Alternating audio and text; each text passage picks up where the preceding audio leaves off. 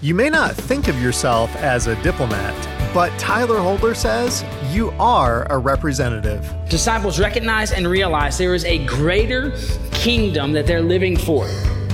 And a disciple is a citizen of that kingdom here and now.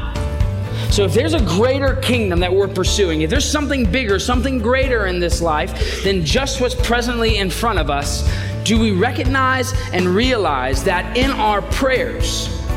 But more than that, do we recognize and realize this greater kingdom throughout our day-to-day lives? If there's a greater kingdom, and if disciples are citizens of that kingdom, and if the kingdom we're currently in isn't that kingdom, then that means you and I are ambassadors for a greater kingdom. Welcome to Resonate with Trent Griffith, Senior Pastor of Gospel City Church in Granger, Indiana. I'm Aaron Paulus. And I'm Trent Griffith. If you've ever wondered if God is listening when you pray, be sure you hear today's program. We're going to go straight to the Gospel of Luke, chapter 11, and see that we are heard. This has been a rich study through the Gospel of Luke. We've looked at who Jesus really is and how that affects our lives. Because He is Lord, the Messiah, the Son of God, that has some serious implications for us. And His opinion of us truly matters. So here in recent weeks, we've been answering this question: who does Jesus say I am? From the Gospel of Luke. We've seen, I'm called to greatness, but greatness by God's definition.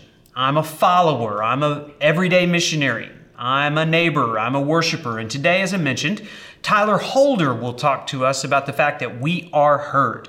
Tyler serves here at Gospel City Church as our pastor to college students. He also heads up our ministry to men here at Gospel City Church. So let's listen together. Here's Tyler Holder. Good morning. Hey, if you have your Bibles, let me encourage you to open them to Luke chapter 11. Now, about 7 years ago, this past July, my wife and I welcomed our first addition to our family. Our son Jax was born 7 years ago. And if you didn't know this, there's no instruction manual for children. Period. Right? The amount that I didn't know was overwhelming, and it became even more so when this 90-year-old man rolled a wheelchair into the hospital room after 3 days and said, "Get in, Janelle. Put your son on your lap, and it's time for you to leave." And in my mind, I'm thinking, you don't know who I am. Why are you trusting me with the life of a child? 1, 2, why are you wheeling my wife out in a wheelchair? She can walk, I think. I've never had a baby. I don't know.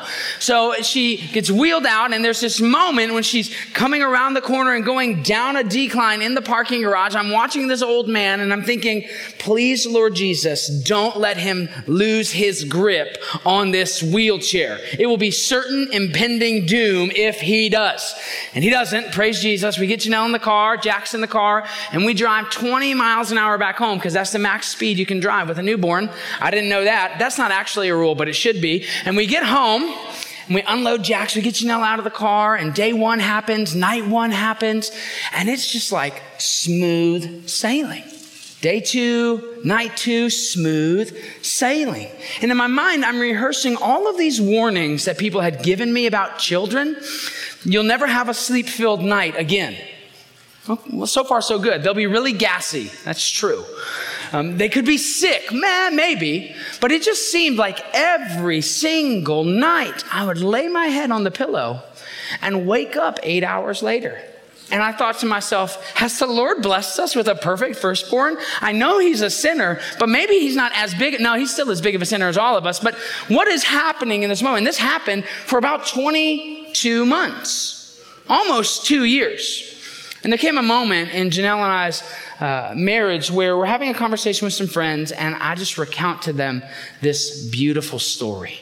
Like, we bring our son home from the hospital, and it is so great, and he's perfect. I've never woken up once in the middle of the night to ever tend to him. He eats right before he goes to bed, and he wakes up, and he's not even dirty. He's still dry. It's amazing. And my wife gives me this look, and maybe you've had the look that I've had. It's the look that, sweetheart, you're an idiot. And in that moment, she goes, do you realize Jax wakes up about 3 to 5 times every night? Nope, had no idea that was a thing. Do you understand that I change his diaper at least twice in the night so that when he wakes up, he's dry? No, never experienced that or been a part of that with you, sweetheart. And all throughout these almost 2 years, as being the awesome father that I am, I slept through every moment that my son cried. Every single one. There was not a single moment where I was worried enough to wake up. Now, my wife, bless her heart, she was up each and every time. I didn't understand why she was so tired those first 2 years. I was grasping to figure that out.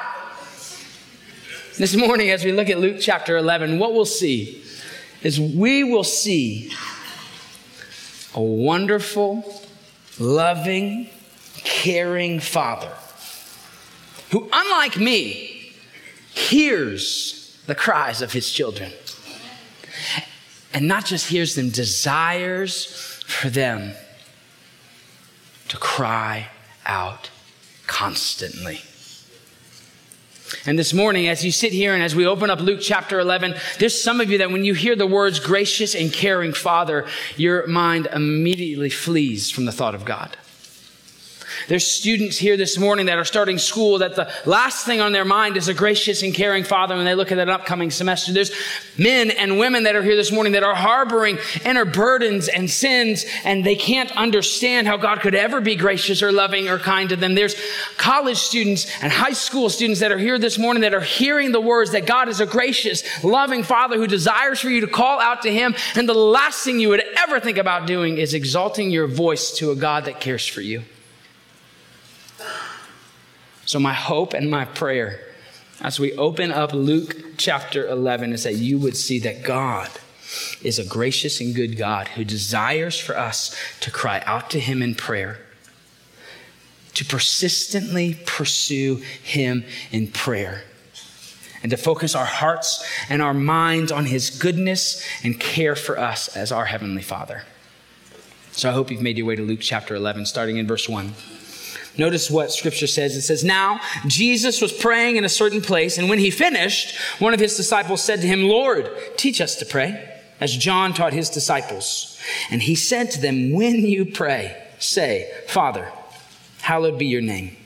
Your kingdom come. Give us each day our daily bread, and forgive us our sins, for we ourselves forgive everyone who is indebted to us. And lead us not into temptation. And he said to them, which of you who has a friend will go to him at midnight and say to him, friend, lend me 3 loaves, for a friend of mine has arrived on a journey and I have nothing to set before him. And he will answer from within, do not bother me. The door is now shut and my children are with me in bed. I cannot get up and give you anything. I tell you, though he will not get up and give him anything because he is his friend, yet because of his impudence, he will rise and give him whatever he needs. And I tell you, ask and it will be given, seek and you will find, knock and it will be open to you. For everyone who asks receives, and the one who seeks finds, and to the one who knocks it will be opened. What father among you, if his son asks for a fish, will instead of a fish give him a serpent? Or if he asks for an egg, will give him a scorpion? If you then who are evil know how to give good gifts to your children, how much more will the Heavenly Father give the Holy Spirit to those who ask him? Let's pray. Lord, our gracious God, we echo the prayers of the disciples. We ask that you would teach us to pray this morning, that you would reshape how we pray by the power of your word. So, Father, we give you this time and ask that you would move. Lord, for your word is the only thing that creates change. It's in your precious name we pray. Amen. Here in verse chapter 1, Luke jumps in and gives us a glimpse into the life of Jesus that he gives us all throughout the gospel. We see Jesus about to teach on prayer, showing us how he prays. Notice what it says. Now Jesus was praying in a certain place. And when he finished, one of his disciples said to him, Lord, teach us to pray as John taught his disciples. There's this feeling of eager expectation, almost like the disciples are waiting on the cusp of where Jesus is praying and just waiting. They're just jumping back and forth, about to hit that finish line or that start line. They're just ready to go after Jesus. They're looking at him. Is he done yet? Did he fall asleep? Fall asleep when I prayed. Did he? No, he's still moving. Great. He's still praying. Okay, he's done. Let's shoot straight in and ask him one of the most important questions any disciple can ask. Lord, teach us to pray. And as Jesus is about to unfold in the next verses, his teaching on prayer, there's something important that we need to understand before we jump in. Is that Jesus isn't teaching the multitudes. Jesus isn't teaching the crowds. Jesus is teaching his disciples. And disciples are different than the multitudes. Disciples are different than the crowds. Disciples follow Jesus. Disciples have acknowledged their own sinfulness and their brokenness apart from Jesus. Disciples have confessed their sin and repented of their sin and placed their faith and trust in Christ alone. Disciples have counted the cost. They have weighed and considered what following Jesus as Lord and Savior in every aspect of their lives would look like. And disciples have concluded that a life following Jesus is of far more worth than a life fleeing from him.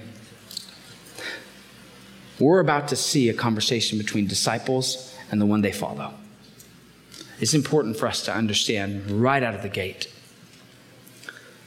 A prerequisite to this conversation is a relationship with Jesus. So before we even jump into our text this morning, let me put before you the most important question you could ever ask.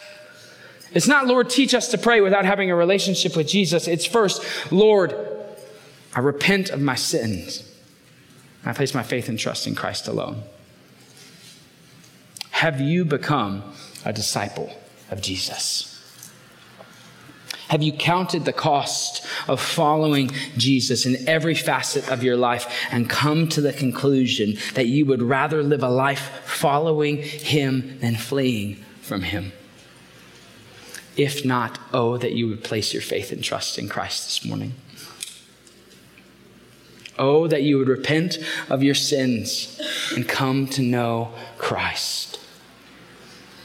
Don't try to pray as a disciple if you aren't a disciple. First, seek the Lord's face in salvation. So Jesus is having a conversation with his disciples, and we see that we are heard first when my prayer is God-centered. Notice what Jesus declares in verses 2-4. And he said to them, when you pray, say, Father, hallowed be your name. Your kingdom come. Give us each day our daily bread and forgive us our sins, for we ourselves forgive everyone who is indebted to us, and lead us not into temptation.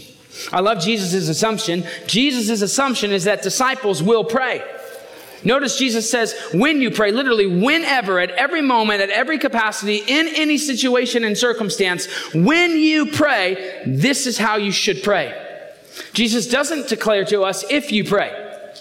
He doesn't declare to us that when the sun is shining and your shoes are good, roses are red, and when violets are blue, that's the time that you should pray too. That's not what Jesus is declaring to us here in Luke chapter 11. He's saying any moment, at every time, as a disciple, when you pray, pray like this. And he shows us first that prayers must be God-centered. And the first thing we see is that God-centered prayers begin with God's holiness. Notice what he says, Father, hallowed be your name. And just a quick poll, how many of you have used that word hallowed this week in normal conversation? Nobody? Praise Jesus, okay? Hallowed is an old word that describes and gives exaltation to God's character. Our first component, our first activity in prayer isn't that of getting something for ourselves. Our first activity in prayer is ascribing and giving something to God. It's declaring his holiness, his set apartness, who he is. Jesus is teaching that I should begin my times of prayer, that you should begin your times of prayer by exalting and setting apart, sanctifying God's name as holy. And as we do, a crazy thing happens. As we reorient and set our minds on God's holiness first and not on the pressing of my needs, what happens is my frame is shifted and how I pray is changed. No longer are my needs pressing in and overwhelming me because I focus my mind on a holy God that cares more about my needs, more about the salvation of my family, more about the cares that are happening in my marriage, more about my children and work situation than I do. He cares more about what's happening in this world than I ever could. And the reality is that if I don't begin my time praying with the Lord by focusing on his holiness, then I could quickly assume that God can't handle the burdens of my heart. I must begin my times of prayer hallowing his name, setting apart his name, exalting him in his holiness. So let me ask you, as you pray, how do you begin? Do you begin and pause to recognize the name that you are about to invoke? The name of the God of the universe, who not only created everything, but sustains it with the power of his word. Do you begin your times focusing in on God's holiness? Next, we see that God-centered prayers are not just focused on his holiness, but are focused on his kingdom. Father, hallowed be your name, your kingdom come. Disciples recognize and realize there is a greater kingdom that they're living for. And a disciple is a citizen of that kingdom here and now. So if there's a greater kingdom that we're pursuing, if there's something bigger, something greater in this life than just what's presently in front of us, do we recognize and realize that in our prayers? But more than that, do we recognize and realize this greater kingdom throughout our day-to-day lives? If there's a greater kingdom, and if disciples are citizens of that kingdom, and if the kingdom we're currently in isn't that kingdom, then that means you and I are ambassadors for a greater kingdom. This past Tuesday, I sat at my home. We had our college small group. It meets every Tuesday, 7 p.m., shameless plug. And as we sat in a circle with these college students, I began to realize that in the next 7 to 10 days, they would interact and be in different situations and scenarios that I could never be. That they were going to be activated and sent to IUSB and Notre Dame and St. Mary's. That they were going to leave my home and go back to their communities, to their workplaces, and have conversations that I could never have. And the thought overwhelmed me that they are ambassadors for God's kingdom in areas that I could never be. And it overwhelmed me. And the reality is that that's not just true for my small group. That's true for you if you're a disciple of Jesus. That God hasn't placed you anywhere on accident. That you have been put into the job you have, into the home you have, into the neighborhood you have the family you have. You have the interactions that you have on purpose. And that as an ambassador of God's kingdom, our prayers should be focused on his holiness and desiring to see his kingdom come here and now. And we are tasked with the mission and the message to proclaim. So as you pray, are you focused on his holiness and are you desiring his kingdom? The third component we see of God-centered prayers is simply this, is that God-centered prayers rely on his provision. Notice what he says in verses 3 and 4. Giving us the model prayer, he tells us, give us each day our daily bread. Not bread for tomorrow. Not old stale bread from yesterday. Lord, I must rely on your provision physically today. Help me today. Forgive us our sins. For we ourselves forgive everyone who's indebted to us, and lead us not into temptation. Disciples, as they pray, recognize and realize that we must rely on his provision for daily seeking forgiveness for the sins that we are so apt to commit. We remind ourselves of the gospel each and every day, our need to repent first and foremost and come to the feet of Jesus. Lord, forgive us our sins.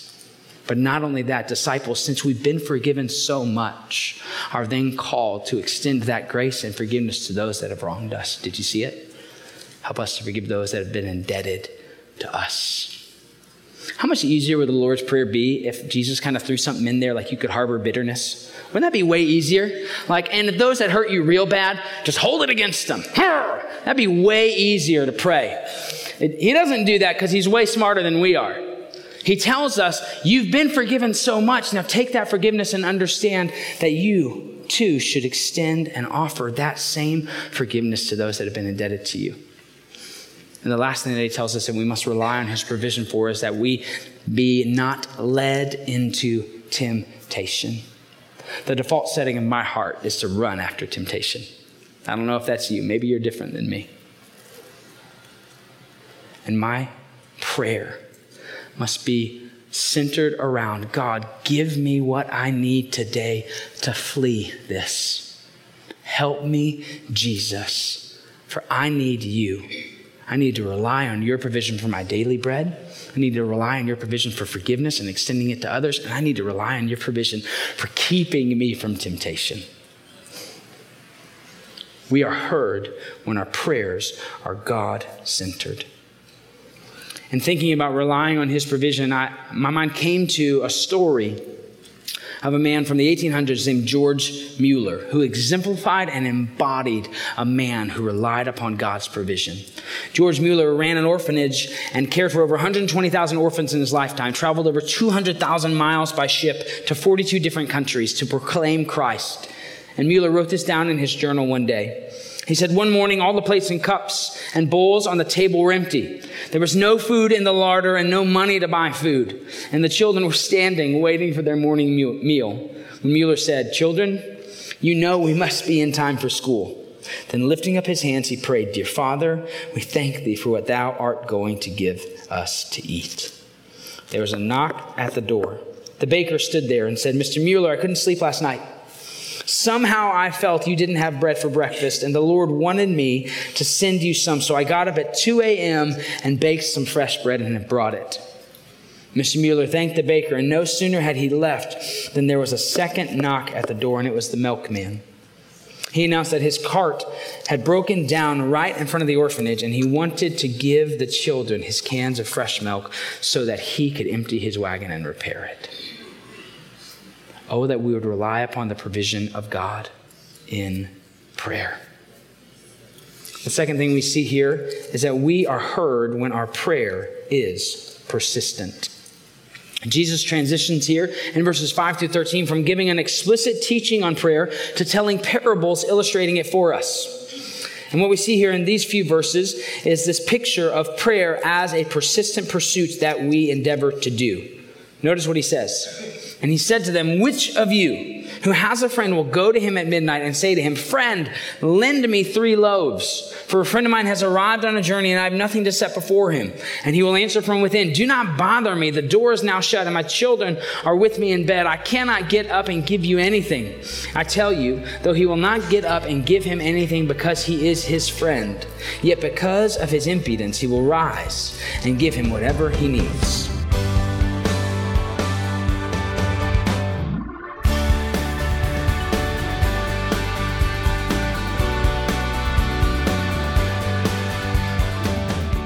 The simplicity of that prayer that Jesus taught his disciples is really, it's both challenging and comforting, isn't it?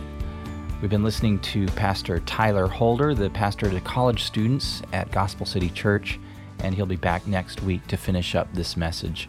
But I mentioned the simplicity of Jesus' prayer. Isn't it great that we don't have to pray big, fancy prayers? We don't even have to recite certain words to be more pleasing to God. we do need to keep God's priorities in mind, and that's part of the point of the prayer that Jesus gave his disciples, this model prayer. It's a pattern. It's a way of viewing life. Now, I don't know if you're a parent or not, but if you are, you know that your relationship with your children has affected the way you view your relationship with God. Because God is our Heavenly Father, and He treats us perfectly with His love. And a lot of times, I'm kind of like a whiny kid who can't settle down and be content. But God loves me, God loves us, and He wants us to cry out to Him. So being a dad has completely affected my view of the fatherhood of God. And that should affect the way we pray, too. Now here's Jill Phillips singing about our daily bread.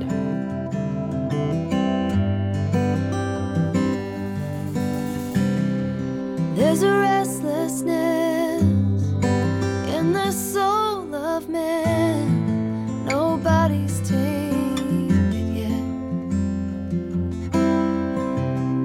You never fail to keep any promises, but somehow we forget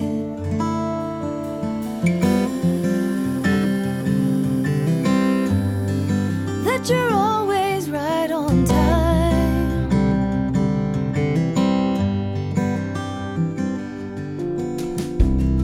And you feed us all with a silver spoon, like your foolish kids.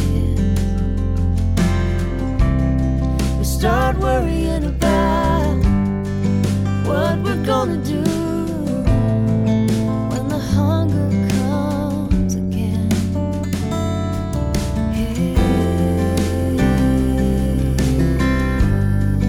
But you're always right on time, with an open hand. You have exactly what I need. Daily bread, daily bread.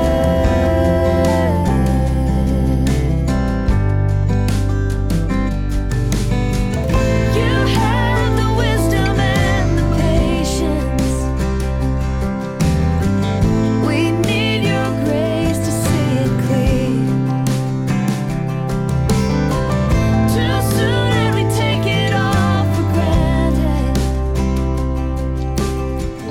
Too late is more than we can bear. So you're always right on time. If you're looking for a church that you can call home, why not worship with us at Gospel City Church?